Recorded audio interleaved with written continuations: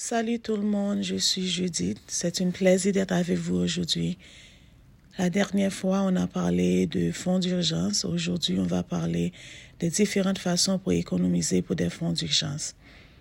Je sais parfois c'est difficile à commencer de faire les moyens nécessaires pour créer un fonds d'urgence, mais d'abord, il faut être réaliste.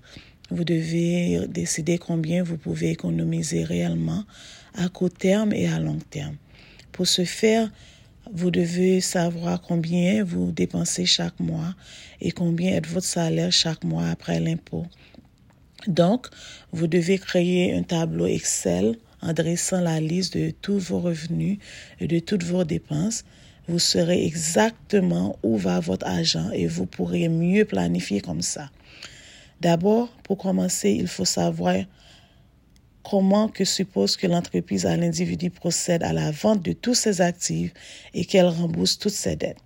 Vous pouvez augmenter votre actif par augmenter vos salaires, les investissements, des revenus de retraite, les pensions alimentaires, les héritages et l'autre actifs.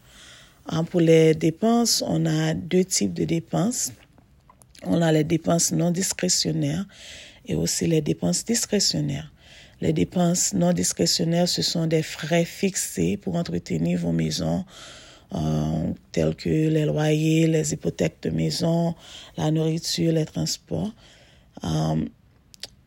Les dépenses discrétionnaires, ce sont les dépenses pour le plaisir, telles que les loisirs, les activités de passe-temps, la charité que vous faites et les cadeaux que vous donnez.